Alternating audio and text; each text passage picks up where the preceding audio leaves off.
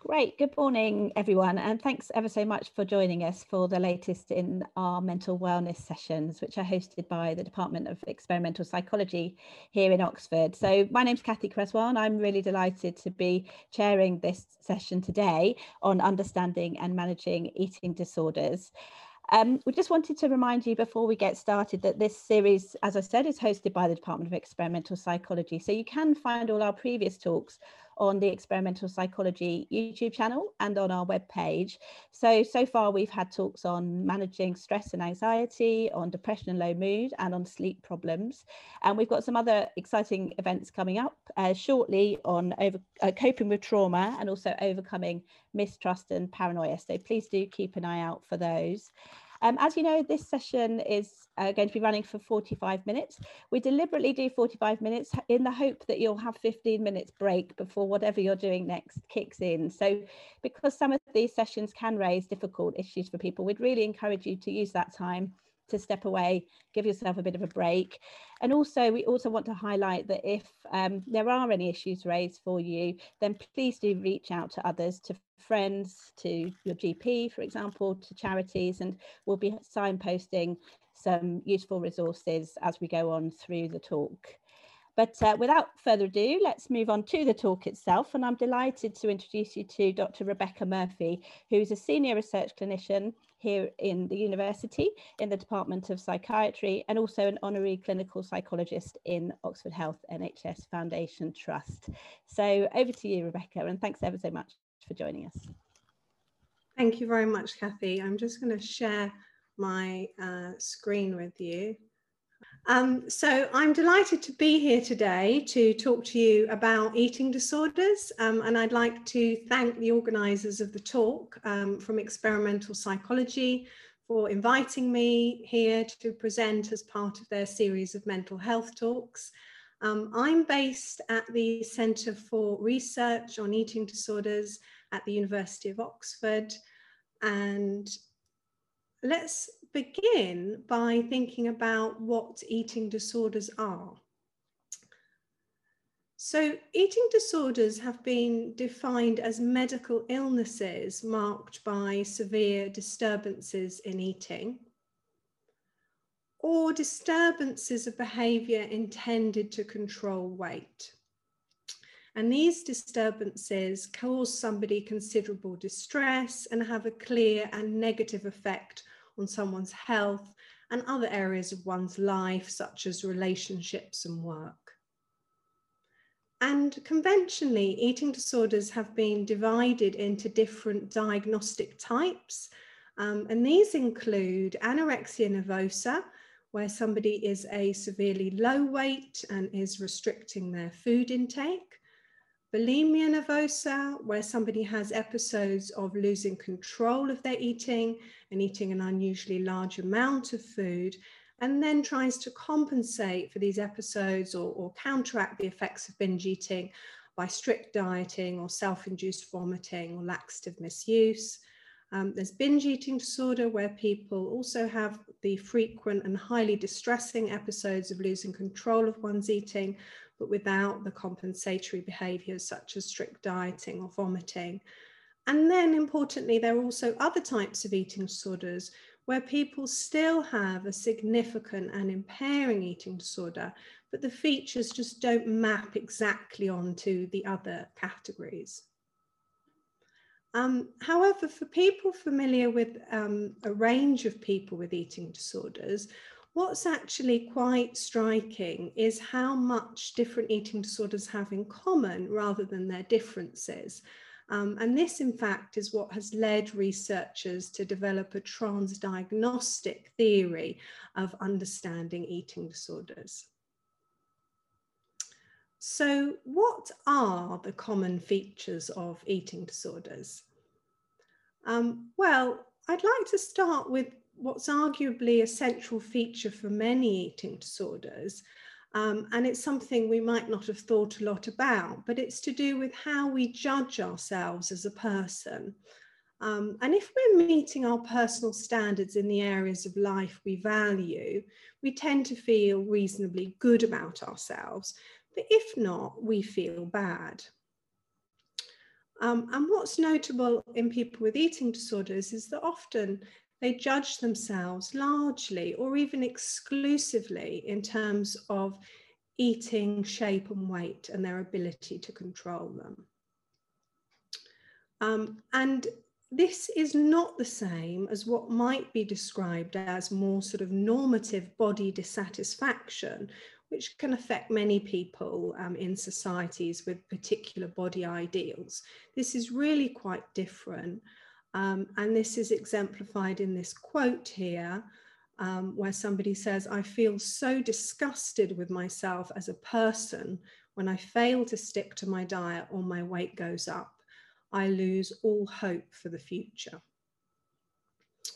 So in terms of other common features of eating disorders, in addition to this sort of self-worth being dependent on eating weight and shape, people often have the associated extreme concern about their eating and their weight and their body, accompanied by a kind of intense scrutiny and checking of one's body and weight, or possibly avoidance.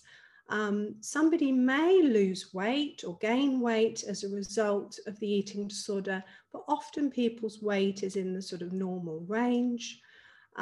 There's often strict dieting and preoccupation with food. There may be vomiting, which is self-induced, or laxative misuse and under-exercising.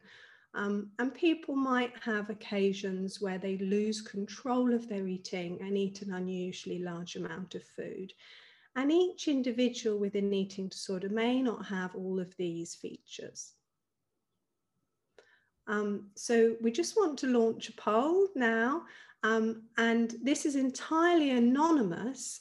Would you be able to indicate if you or someone you know has experienced an eating disorder?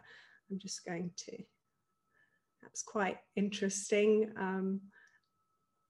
Yeah, so clearly the very large majority of you are familiar, either yourselves or because of knowing someone else. And this really isn't surprising because eating disorders are relatively common, with estimates of around sort of 1.25 million people. But also studies have found that actually 1 in 5 women and 1 in 8 men screen positively for a possible eating disorder as well. So that sort of doesn't surprise me, that overwhelmingly sort of high response. So just moving on, I want to have a little bit of a think about common eating disorder myths.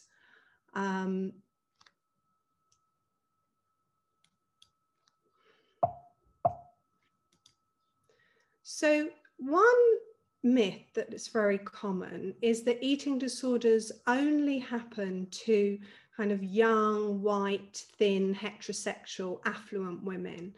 And whilst it is true that many young women do experience eating disorders can affect anyone of any gender, weight, size, age, race, ethnicity, sexual orientation, socioeconomic status or culture. Another unhelpful myth is that people choose to have an eating disorder. In reality, many factors contribute to somebody having an eating disorder. Nobody chooses to have one. They're not a phase or a means of getting attention. And in fact, people often hide the fact that they have an eating disorder.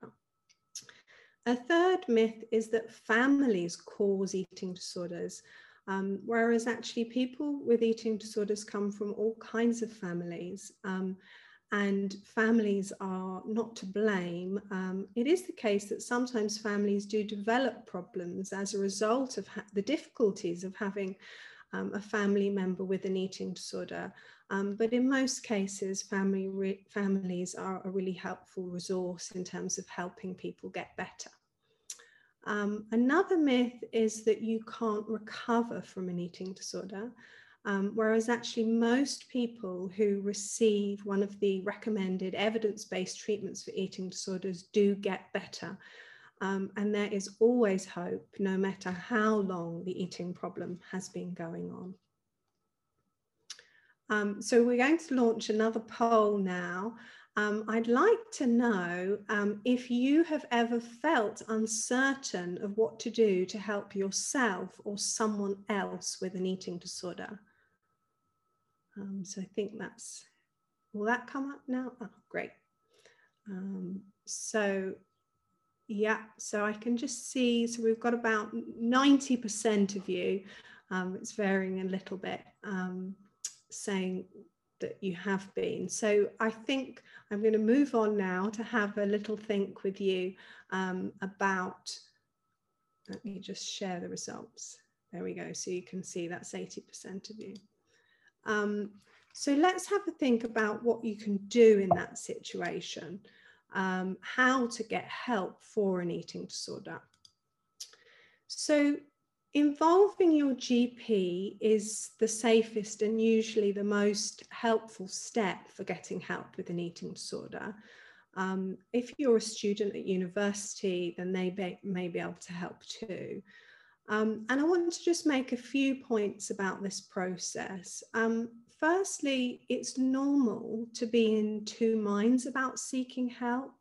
And that's for a variety of reasons. So in some cases, some aspects of the eating disorder might be valued, or there may be a sense of stigma or shame around disclosing that you have an eating problem, or doubts about whether you deserve help. And a specialist in eating disorders will be familiar with that and can really help you to make an informed sort of choice about change. So I would say don't let that put you off going to your GP and starting that process. Secondly, try to make an appointment as soon as possible because really intervening early gives you the best chance of recovery.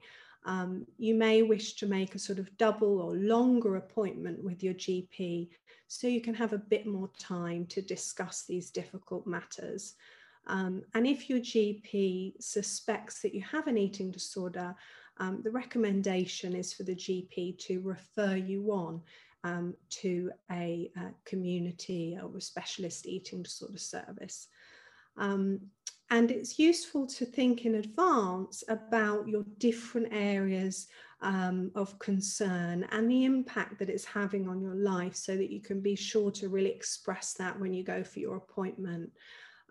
Oftentimes it's helpful to have a list to hand and you may want to ask someone supportive to go with you. There are times where it's particularly kind of urgent or more pressing to go to your GP. And these include if you're sort of feeling very distressed, lots of areas of your life are being affected, the problem's getting worse or has been ongoing, or dramatic weight loss or being a low weight. And please don't give up if you feel like your problem hasn't been understood. It may be worth going to see another GP. And what do you do if you're in that situation where you want to try and help someone else with an eating disorder? So this is advice for people who have a friend or a family member with an eating disorder. So firstly, it's helpful to try and have a kind of supportive approach and listen to somebody's concerns without really focusing everything on eating weight and shape. And it's best to take a sort of concerned and interested stance, because people can be sort of feel criticized or uncomfortable about somebody else sort of trying to take control. And because meal times can be highly stressful, it's best to try to have conversations away from meal times. And it is helpful to try and learn more about eating disorders so that you can support someone else. That doesn't mean you have to be their therapist. And probably those more detailed discussions about shape and weight actually are best left to professionals. And it's important to look after your own needs as well. And the final point is it's really important to help to make somebody's life about things other than food and weight. So you could suggest that you sort of engage in social activities or hobbies together, really show interest in that person as a whole, you know, aside from what's happening with their eating, weight and shape. And try to just avoid lengthy discussions about things like dieting and shape and weight, even if it's about someone else. So what treatments are available? Well, the National Institute for Health and Care Excellence have reviewed the research on treatments, and they've concluded that basically there will be different types of treatment depending on the eating disorder you have, but they're all types of talking therapy or a guided self-help program. So you can see one of the treatments that's common across the eating disorders is a cognitive behavior therapy, which is a specialist treatment for eating disorders. If you have bulimia nervosa or binge eating disorder, you may be working through a self-help program with some guidance. And there are other treatments as well that are recommended for anorexia nervosa. And so there are different pathways to treatment. And if you don't have one of these disorders, what NICE recommends is that you receive the treatment that's closest to the particular eating problem that you have. So even if you don't quite meet the threshold for anorexia nervosa, if you have similar difficulties, you'd be more likely to get the anorexia nervosa treatment. In terms of other sources of help and support, I really want to highlight BEAT, who are the National Eating Disorder Charity, and they provide a lot of help and support for people with eating disorders. If you were to go onto their website, and you also have the option of a sort of search box where you can specify your location, and you'll be told about the eating disorder services, NHS and private, and other sources of help in your area. There are other useful resources as well. I mentioned about the NICE guidelines, so I think it's worth taking a look at those if you want to find out more about the recommended treatments.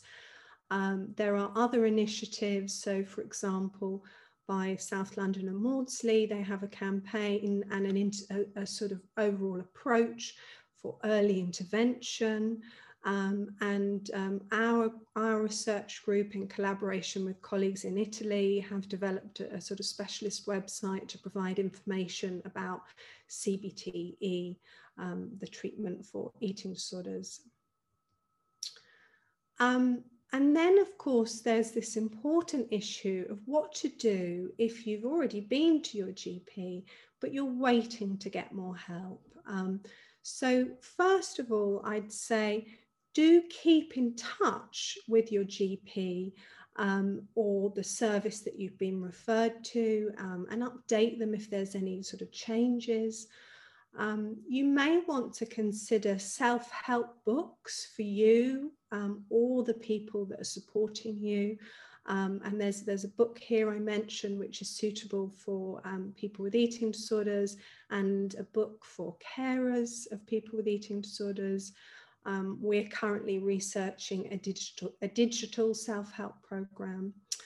If you're unable to find NHS treatment and you're in a position to be able to pay for it, I know that many people aren't, there are private alternatives, and you can have a look on the BEAT website or some of the professional bodies which regulate therapists. The other thing to think about is whether there are things in your environment which might be helpful or unhelpful during that waiting process. And that includes your kind of social media environment. So often it's helpful to try and unfollow any accounts which promote a sort of thin body ideal or kind of very strict diets. and instead to try and follow campaigns which talk about how we can value ourselves in different ways aside from our eating and our bodies, such as the one that Jamila Jamil is running. So I'm aware that this talk might have been difficult for some of you, either if you're experiencing an eating disorder yourself or have people close to you who are. And so what I suggest is at the end, once we've had the discussion, that you take a moment to just readjust to going back into your daily life and engage in some kind of helpful coping activity, such as listening to a piece of calming music or speaking to a friend. But I've also put here the contact details for Beat as well. Thank you. Great, thank you very much indeed, Rebecca. I'm sure that was very useful for everybody listening.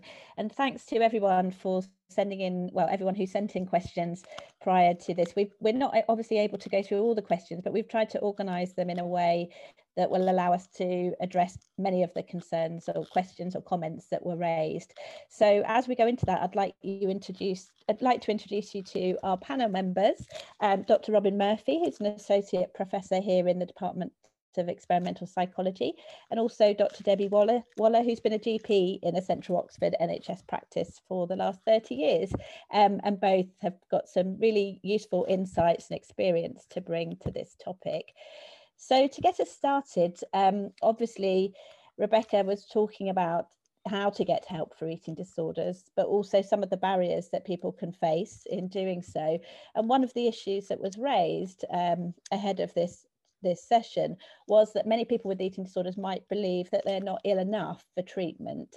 So we were keen to hear your thoughts on this, you know, how you would respond to this, and to hear your thoughts about when you think people should seek help. So Debbie, can I come to you first on that? Yes, hello.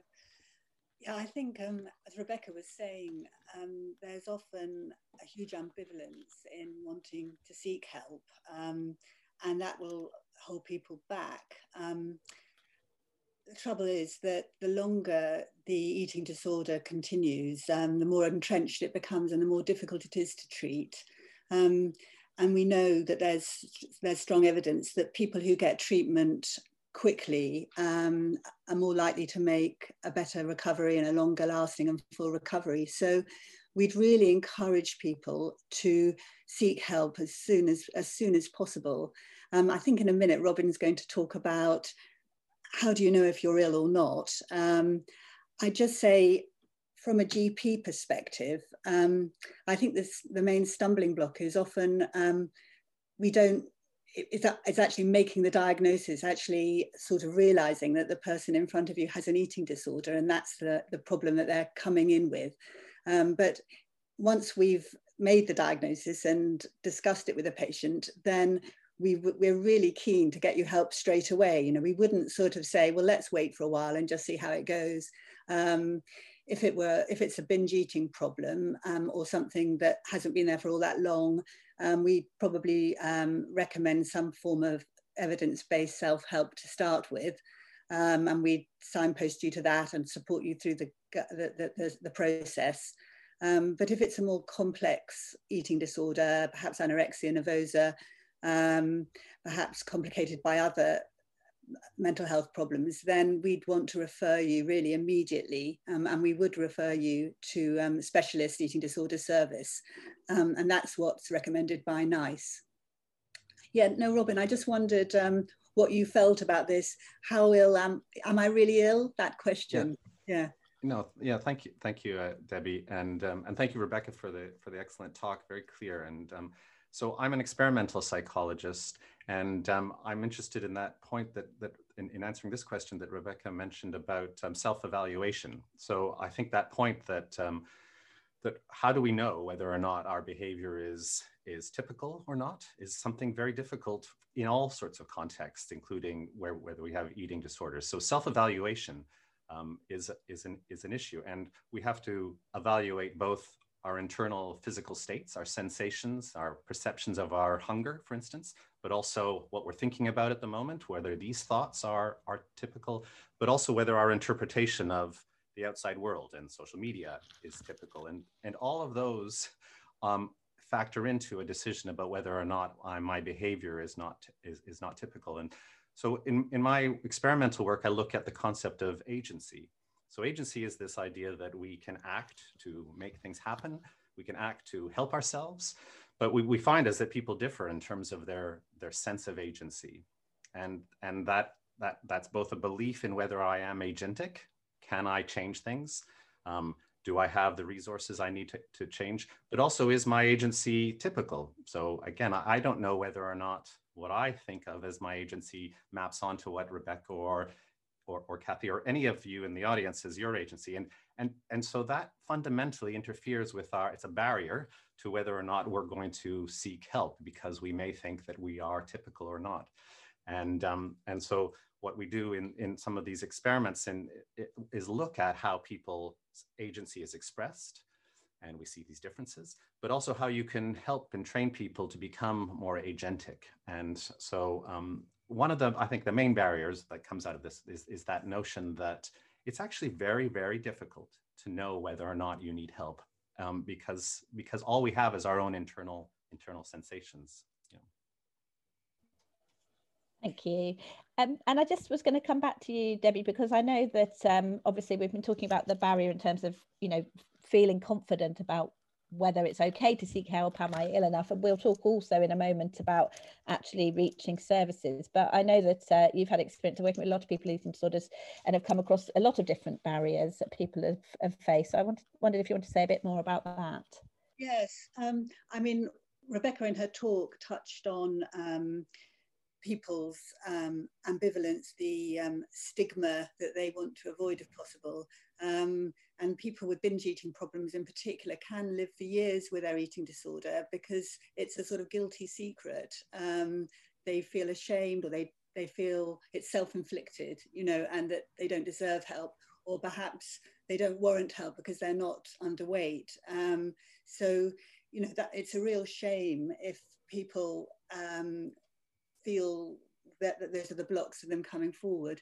And then if the eating disorder is more on the anorexia nervosa spectrum, people don't, well, it's getting back to this thing that people just don't feel they've got an illness, and they I think they're very fearful that they'll lose control, or they'll be forced to gain weight. They don't want to gain weight if they get engaged in treatment, that they'll be kind of trapped once they go into treatment. I think for students in particular, we've got fitness to study guidelines now, which are very helpful for doctors and also university tutors when we're trying to make the difficult decision about when a person becomes too ill, to continue to study safely. And students who perhaps are really ill and very underweight with an eating disorder may be aware of these guidelines. I mean, they're freely available to read on the web. And so that would stop them from coming forward, because they'd be worried that they'd be told they can't study, and perhaps they have to go home, perhaps they even have to be admitted to hospital. So that's a big barrier. As far as the GP surgeries go, I mean, I don't know if any of you have tried to contact your GP recently for help, not anything to do with an eating disorder, but the system is under a huge amount of pressure. And now, particularly with COVID, we're seeing very few people face to face, because we don't want to bring people who are potentially positive into the surgery. So nearly everything is done on the telephone. And if you ring up for an appointment in the morning, first of all, if it's an eating disorder you're wanting to disclose, you're probably feeling quite anxious about it. And then you're told, well, the duty doctor will ring you back, and you may not know who that doctor is. So it's a bit of potluck, as to how that initial assessment is going to go. And I mean, many GPs will be very very lovely, warm and open and sympathetic, and delighted, that you have phoned in. But I mean, we all know that, some doctors don't have that sort of manner, and perhaps they're feeling very pressured. Perhaps they're thinking, oh my goodness, I don't know how to deal with this. So if you're unlucky, you know, you may have a false start. And I think if that happens to you, don't lose heart and just ring back the next day, or ring back and speak to another doctor. Rebecca was saying the same, because you know, we are here very much for you, and we do want to get you help as quickly as possible. So yeah, just if the system doesn't work for you the first time, try again. There's one other thing I wanted to mention, which is because people find it so difficult to present directly with their eating problem, they will often come in and see the doctor, or phone in, as at the moment, with problems that are actually secondary to the eating disorder. So typical things would be tummy troubles, you know, irritable bowel syndrome, or constipation, tummy ache, loose motions, or they may have period problems, irregular periods, or periods have stopped completely. They could be feeling very anxious or depressed and present with those symptoms. And so the GP will cotton onto those, and very often then you go down a route of investigating and even referring sometimes onto a gastroenterologist or a gynecologist, when we're missing completely what the real problem is, the underlying problem. And then so there can be a big delay there. I think if patients are aware of that, then perhaps they can help the GP to get to the diagnosis more quickly. Oh, and then of course, when we move on, there are barriers, even when you've been referred, as we're going to touch on now, there are the long waiting times. Yes, absolutely. Thank you. But it sounds like key message is, yes, try to be as open and as you can about the various symptoms relating to eating, and to really persist. Yeah, and I think, you know, if you don't feel a rapport with the first GP you talk to, you're perfectly entitled to ask to speak to another doctor, you know, and it's easy to do, actually. So don't let that be a stumbling block for you in getting help. Yeah, great. Thank you. Very helpful advice. Yeah, so as you touched on there, obviously some people did raise in advance of this session that there can sometimes be long waits for eating disorders services. And so really the question was about where can people get support in the meantime, but also can we anticipate changes in service availability for eating disorders going forwards? So Rebecca, maybe I could come to you first of all. Yes, thank you, Kathy, and I've enjoyed hearing from everyone as well. So I mentioned a little bit in my talk about other sources of support whilst kind of waiting for treatment, including staying in contact with your GP, looking at the resources available on Beat and self-help programs. And in terms of changes in service availability, back in 2015, 2016, there was a guide, there was a sort of a guidance put in place which said that for children and young people, that they shouldn't have to wait too long for treatment, and they actually specified that services needed to see them within 1 week for urgent cases and within 4 weeks for non-urgent cases. So this was a sort of standard put in place for children and young people. And it was very much influenced actually by campaigning that people did, including Beat, who played a key role in really saying, look, people can't just wait for treatment for this period of time.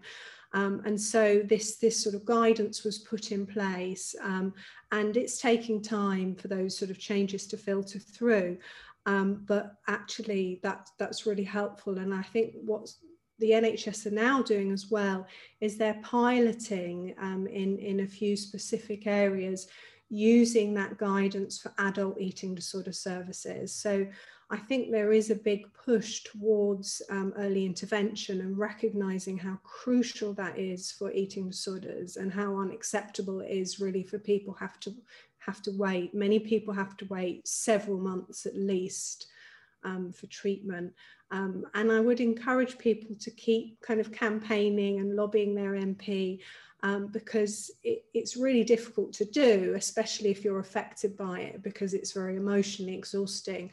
But I think it does make a difference. And I know other campaigns have been in place, for example, around making sure that medical staff are better trained so that they can actually recognise and understand eating disorders, so that we can sort of help with those kind of the initial barrier to help seeking.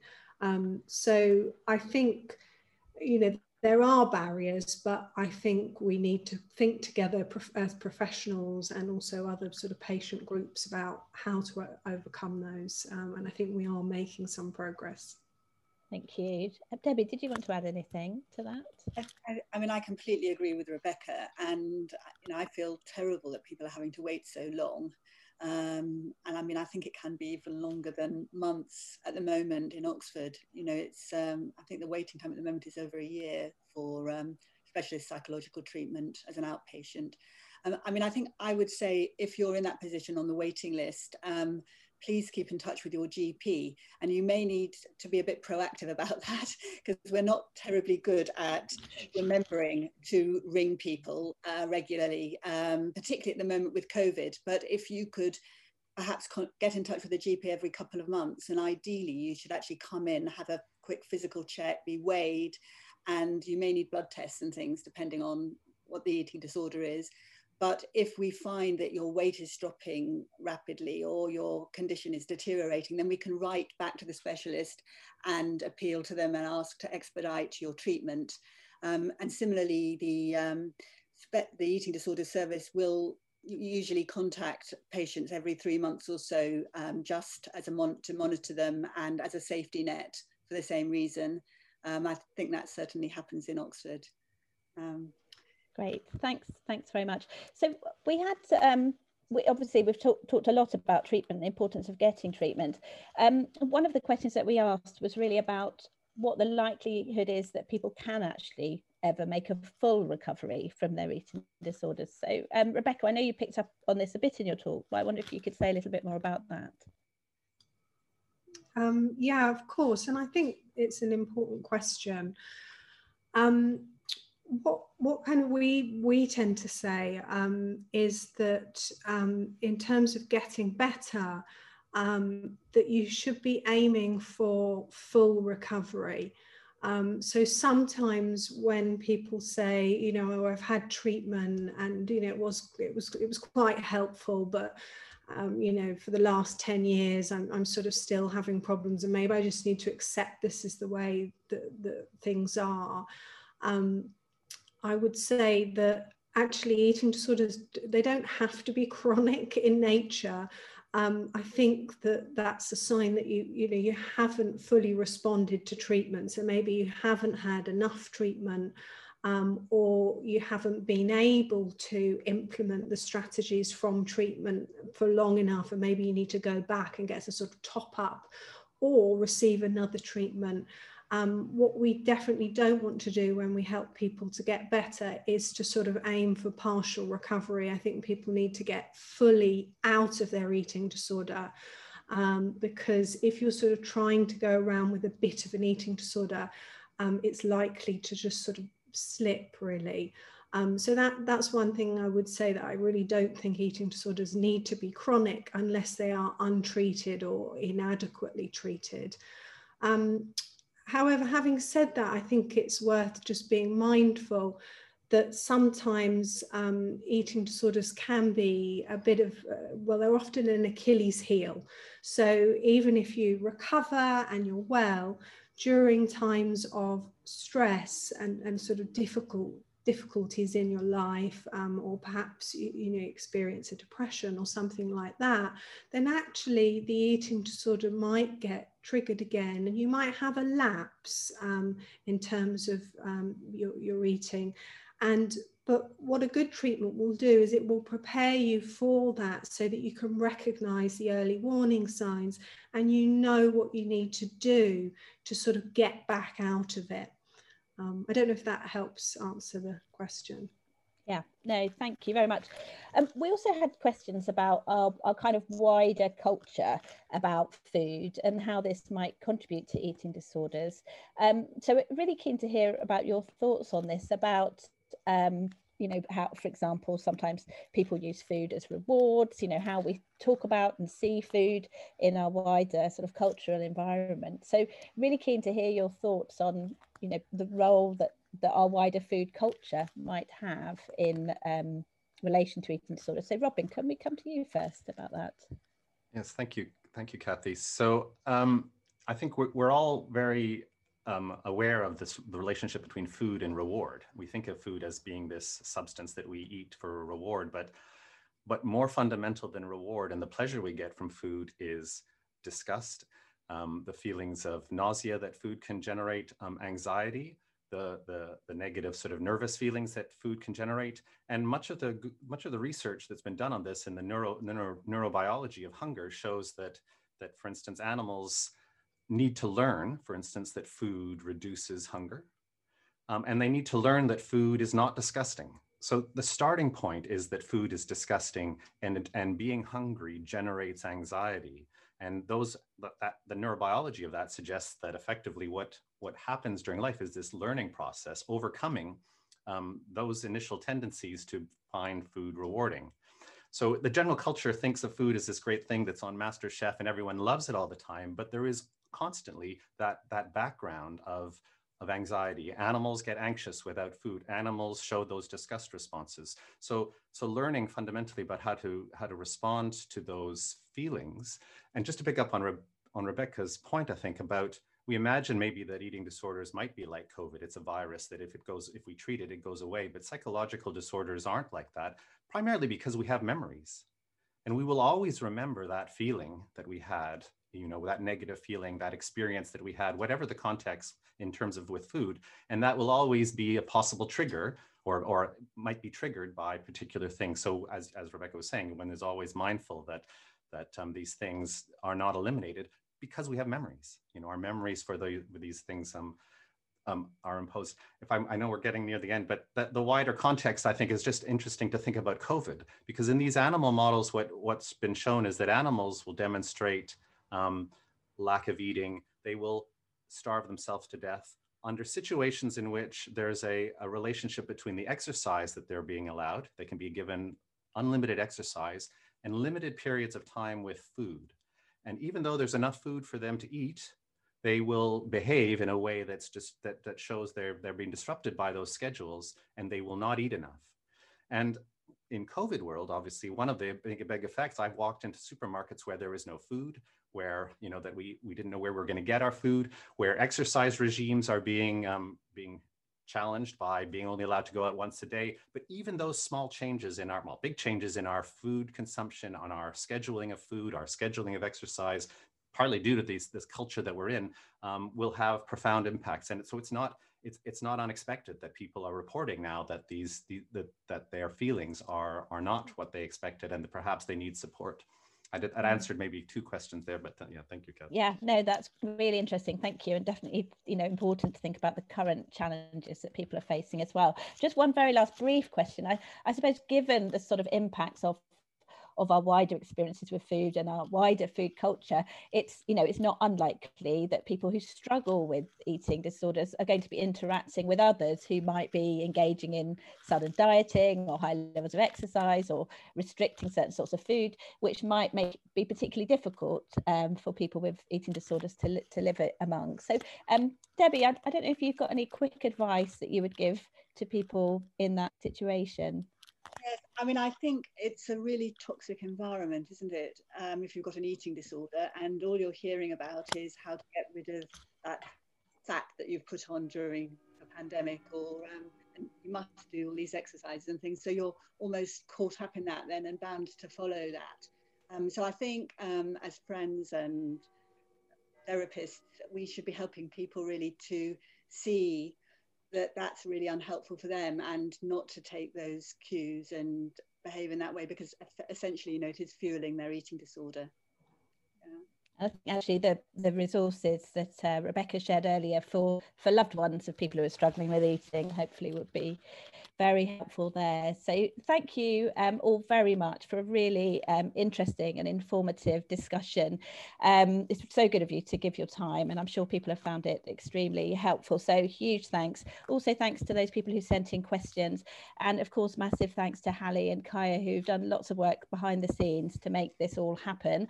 Just to highlight again that our next meeting will be on coping with trauma, and that will be on the 6th of May. And we've also rescheduled the last session, which unfortunately we had to move. That was on overcoming mistrust and paranoia, and that will now be on the 20th of May. So hopefully you'll be able to join us for those. As you leave the meeting, you'll get a chance to give your feedback. Please do share it, because we definitely look very carefully at it and use it going forwards.